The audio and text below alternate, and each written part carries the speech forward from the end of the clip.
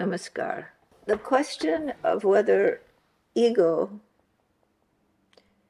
has a role in the life of a spiritual sadhaka is a very significant question, one that needs some exploration.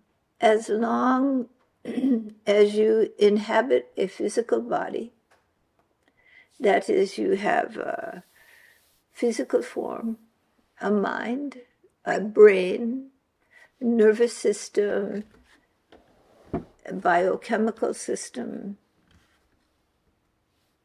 the consciousness that is manifest in that system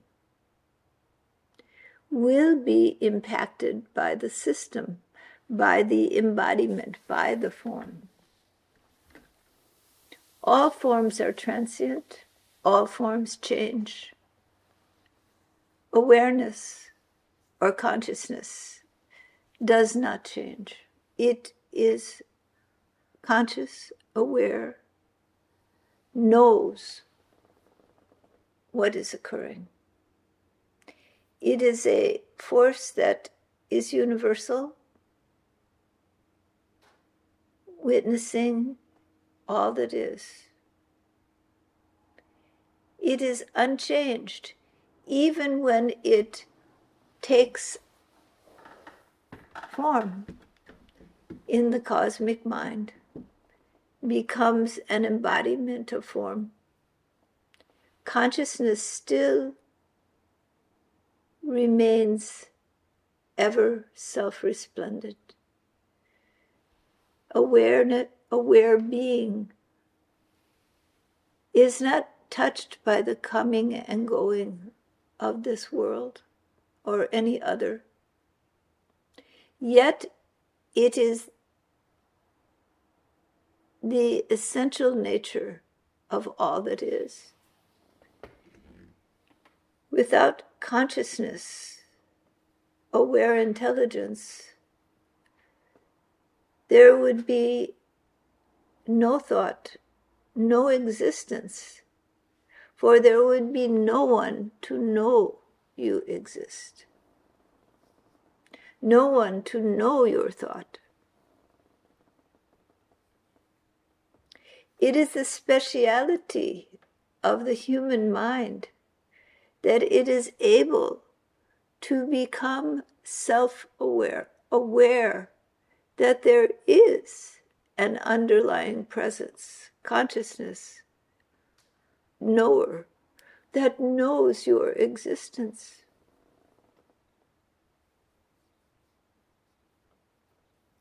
This truth is self-resplendent. It doesn't change. Form changes, transforms,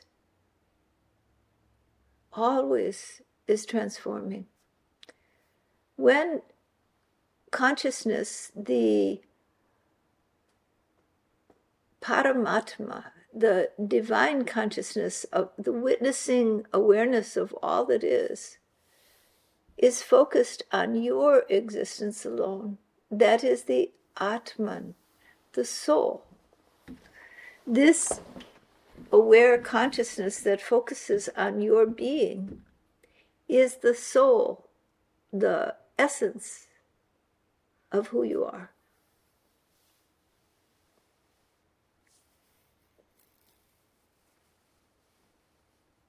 It knows all your thoughts, all your feelings, the workings of the cells in the body, which are themselves entities, systems in themselves, all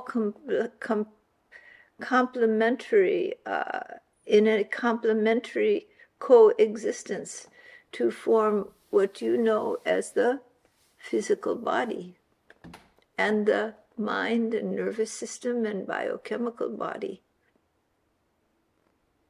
Beneath that, there is a subtle body of energy which gets expressed through form in the form mental forms and in the physical body, in the organs.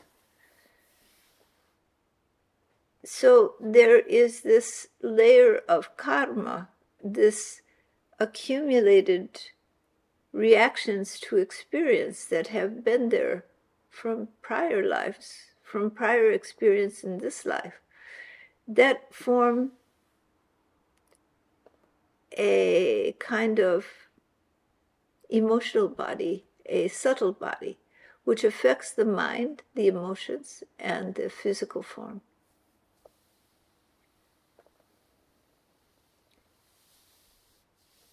Many physical elements were considered permanent and unchangeable, such as the growth of nerve cells.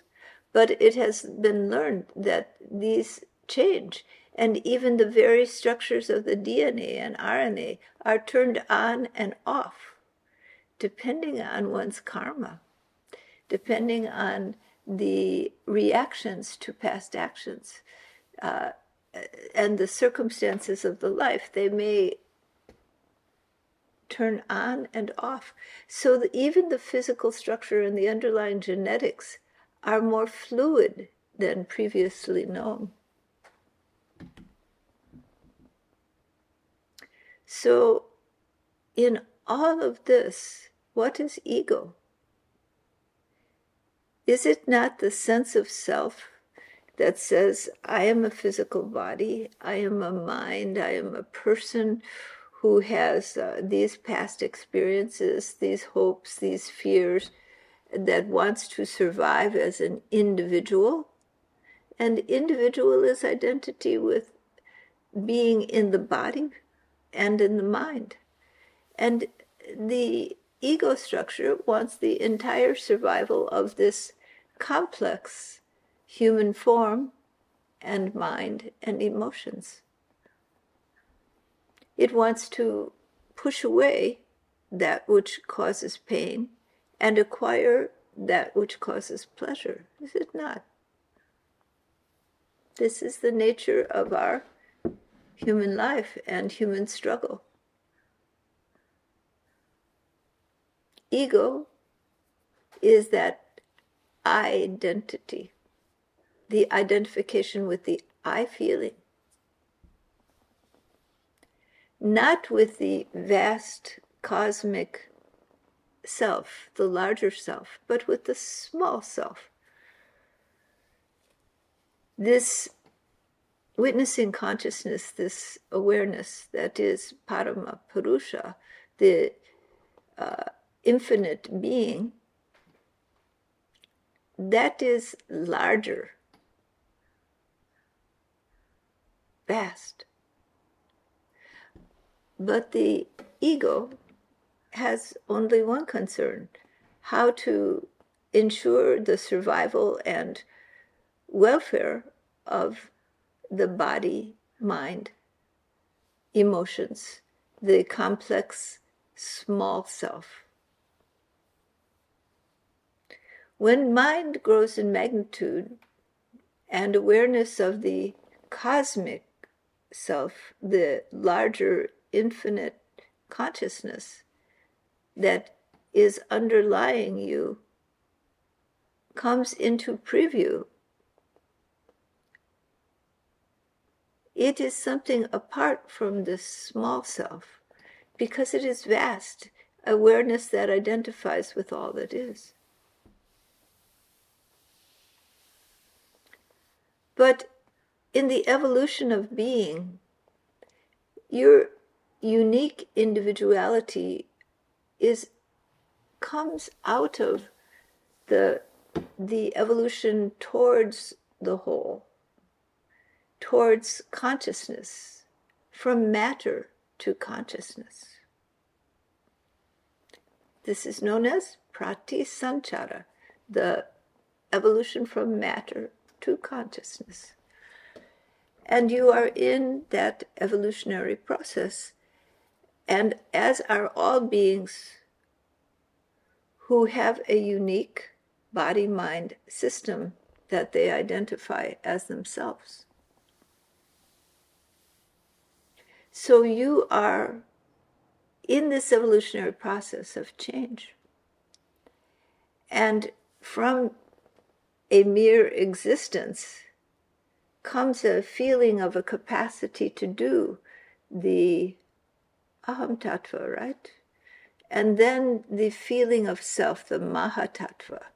In this I feeling, I exist, I am, and then the I decides what it is. I am a body, I am a mind, I am these emotional reactions, I am this identity.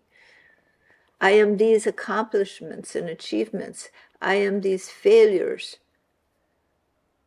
You identify and put parameters around that experience of I amness. And this is both your road to liberation and your prison of bondage.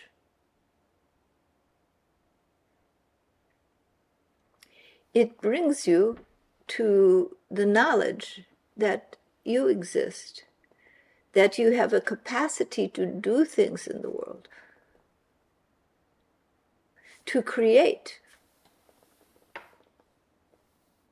But you identify with limitation. The ego always identifies with limitation. And because there is identity with limitation, there is a sense of lack, a need to acquire, and a fear of loss. So, in this very identity with limitation, I am a financial success.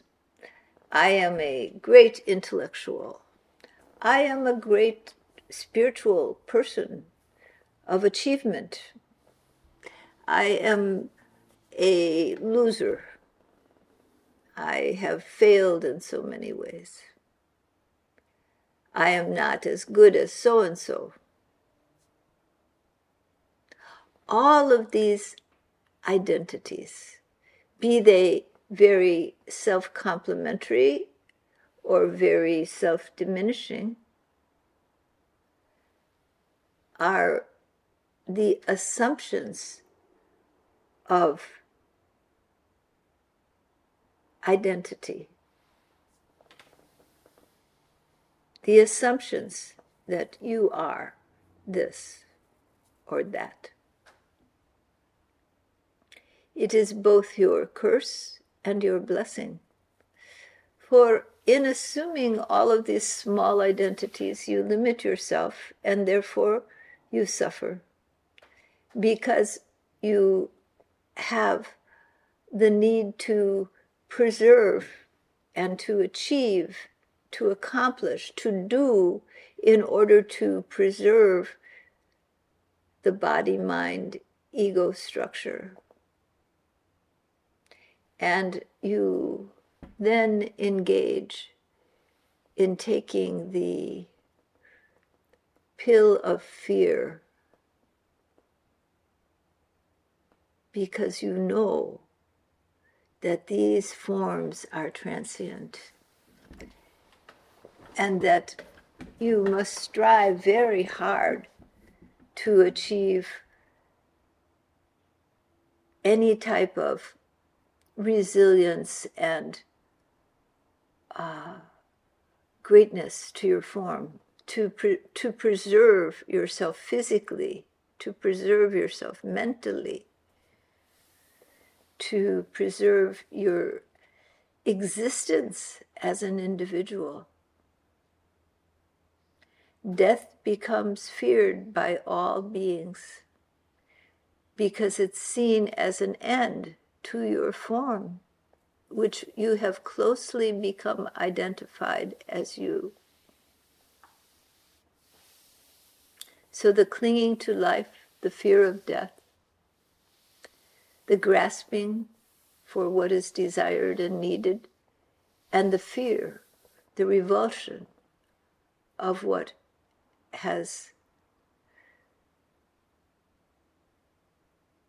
may injure or diminish your being. creates the kleshas, the conditions that cause suffering in human life. And all of that is based on identity with the small self, the ego,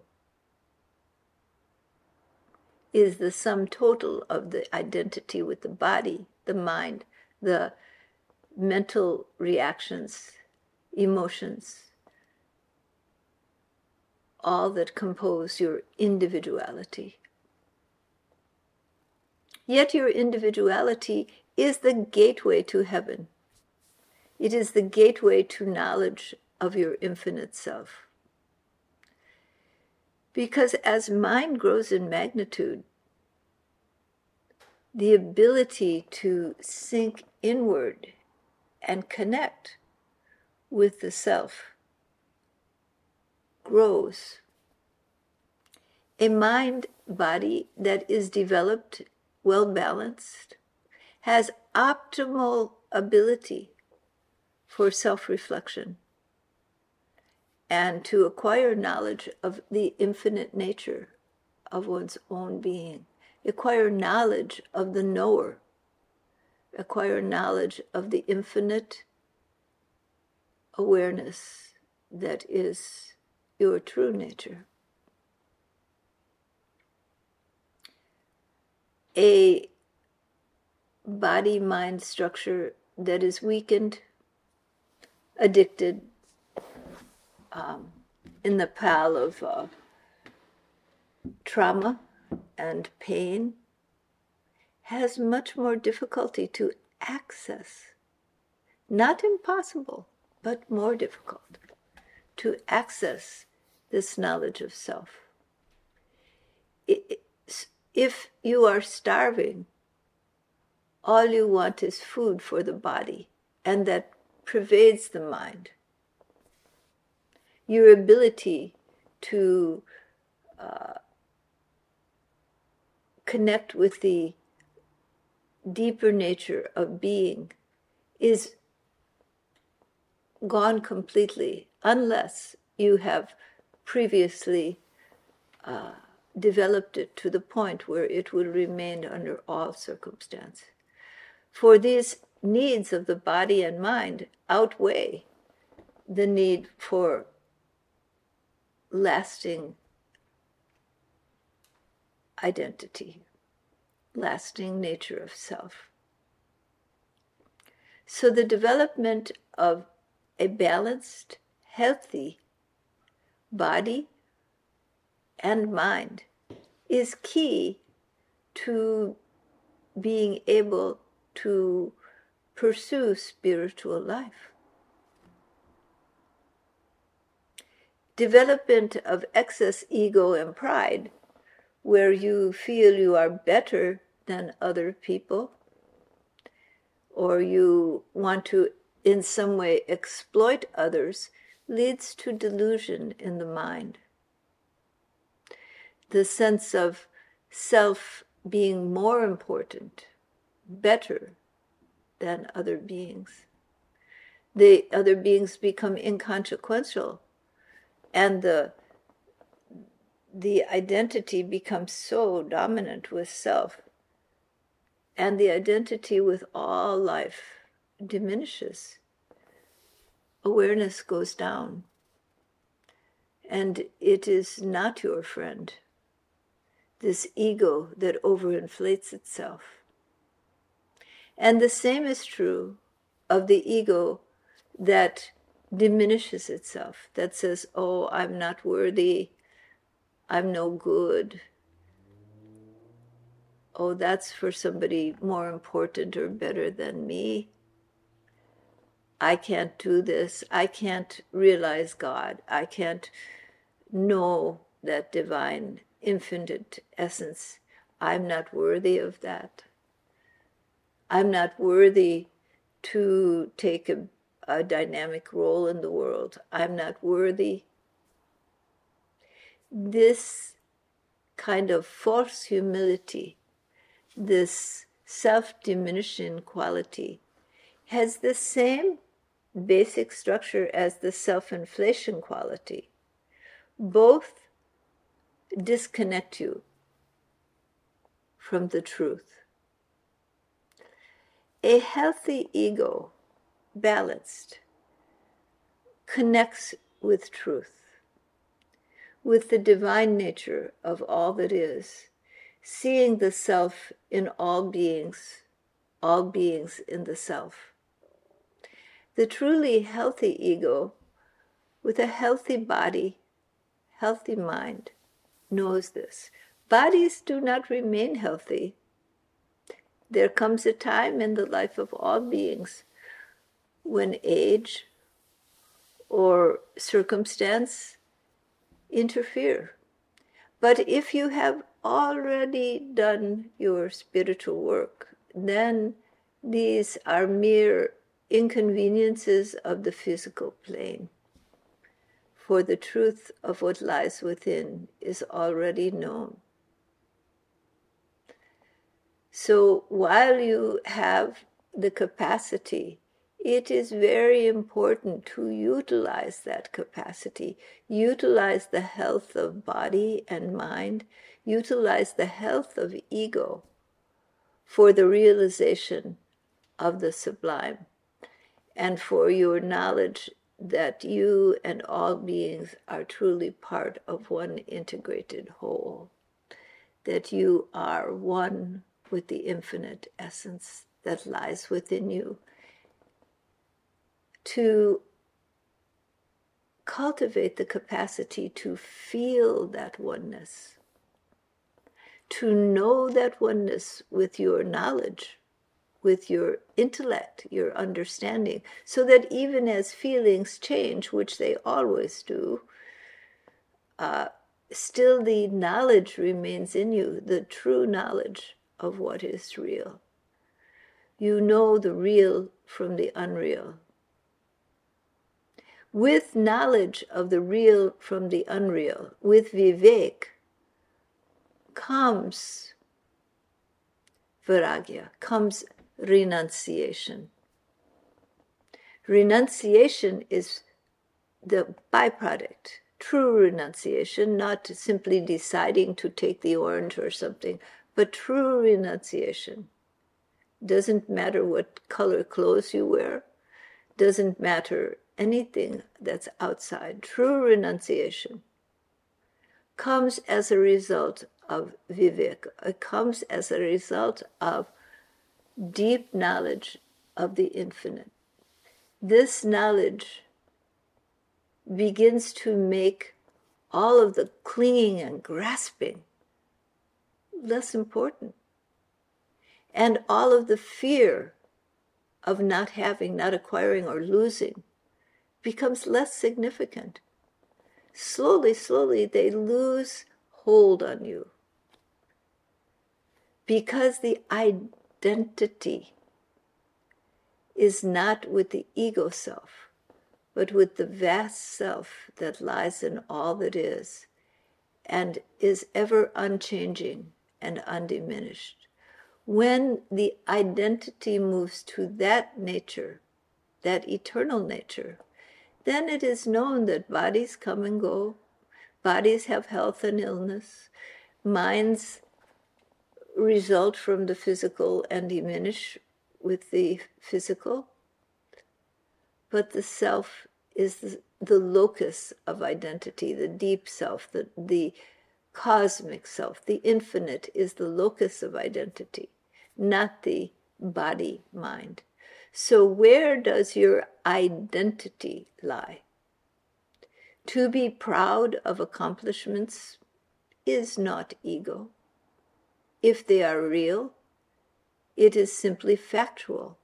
To be aware of your shortcomings is not ego, it is simply factual. But when you embellish on them and you indulge in them, then it becomes ego, whether it is of your shortcomings or of your powers, whether it be financial, intellectual, physical, you are an Olympic runner,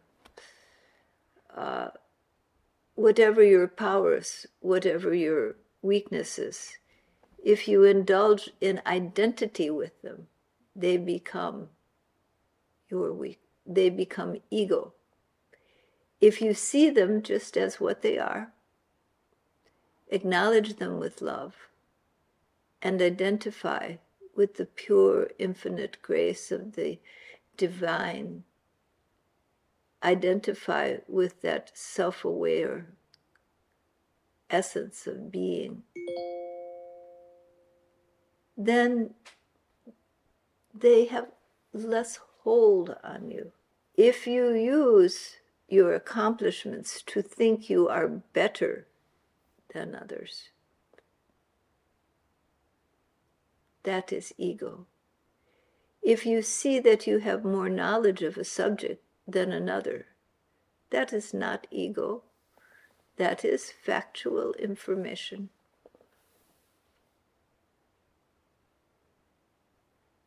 If you have a talent that another does not have, that is factual. If you take pride in that a talent to the point where you think another is less than you because they do not have this particular talent, then that is ego. Or if you think you are less because you don't have the talent that another person has, that is ego. If you simply acknowledge that you are not an Olympic runner, that is not ego. That is factual. Unless, of course, you are an Olympic runner. So ego is it is natural state of human endeavor. You will not be without ego as long as you are in a human form. But the state of the ego and the state of your engagement with the kleshas, with the aversion and attraction, that state of ego is something that can be transmuted, transformed. And in its transformation, all suffering goes away. All fear goes away. What is there to fear when you know that what truly is never changes? And though the appearance of change goes on and on, your body will become dust, and then all that is in your body will transform and transform, and new things will be created in this manifest world. But yet, even in all that dance of creation, there is a changelessness, a timelessness behind it. And when you know that you are this changeless, timeless, infinite soul, infinite self, infinite being, then all the changes that occur to your body and mind they do not cause you the same level of suffering. Naturally, if your loved one whom you are used to living with passes away, you will cry. If your friends suffer, you will cry. You will cry for the welfare of humanity.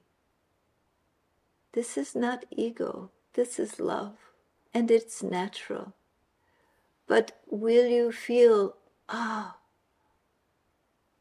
lost without this or that, or if I gain a physical disability, I'm lost? No. You are the eternal, immortal self. You are never lost.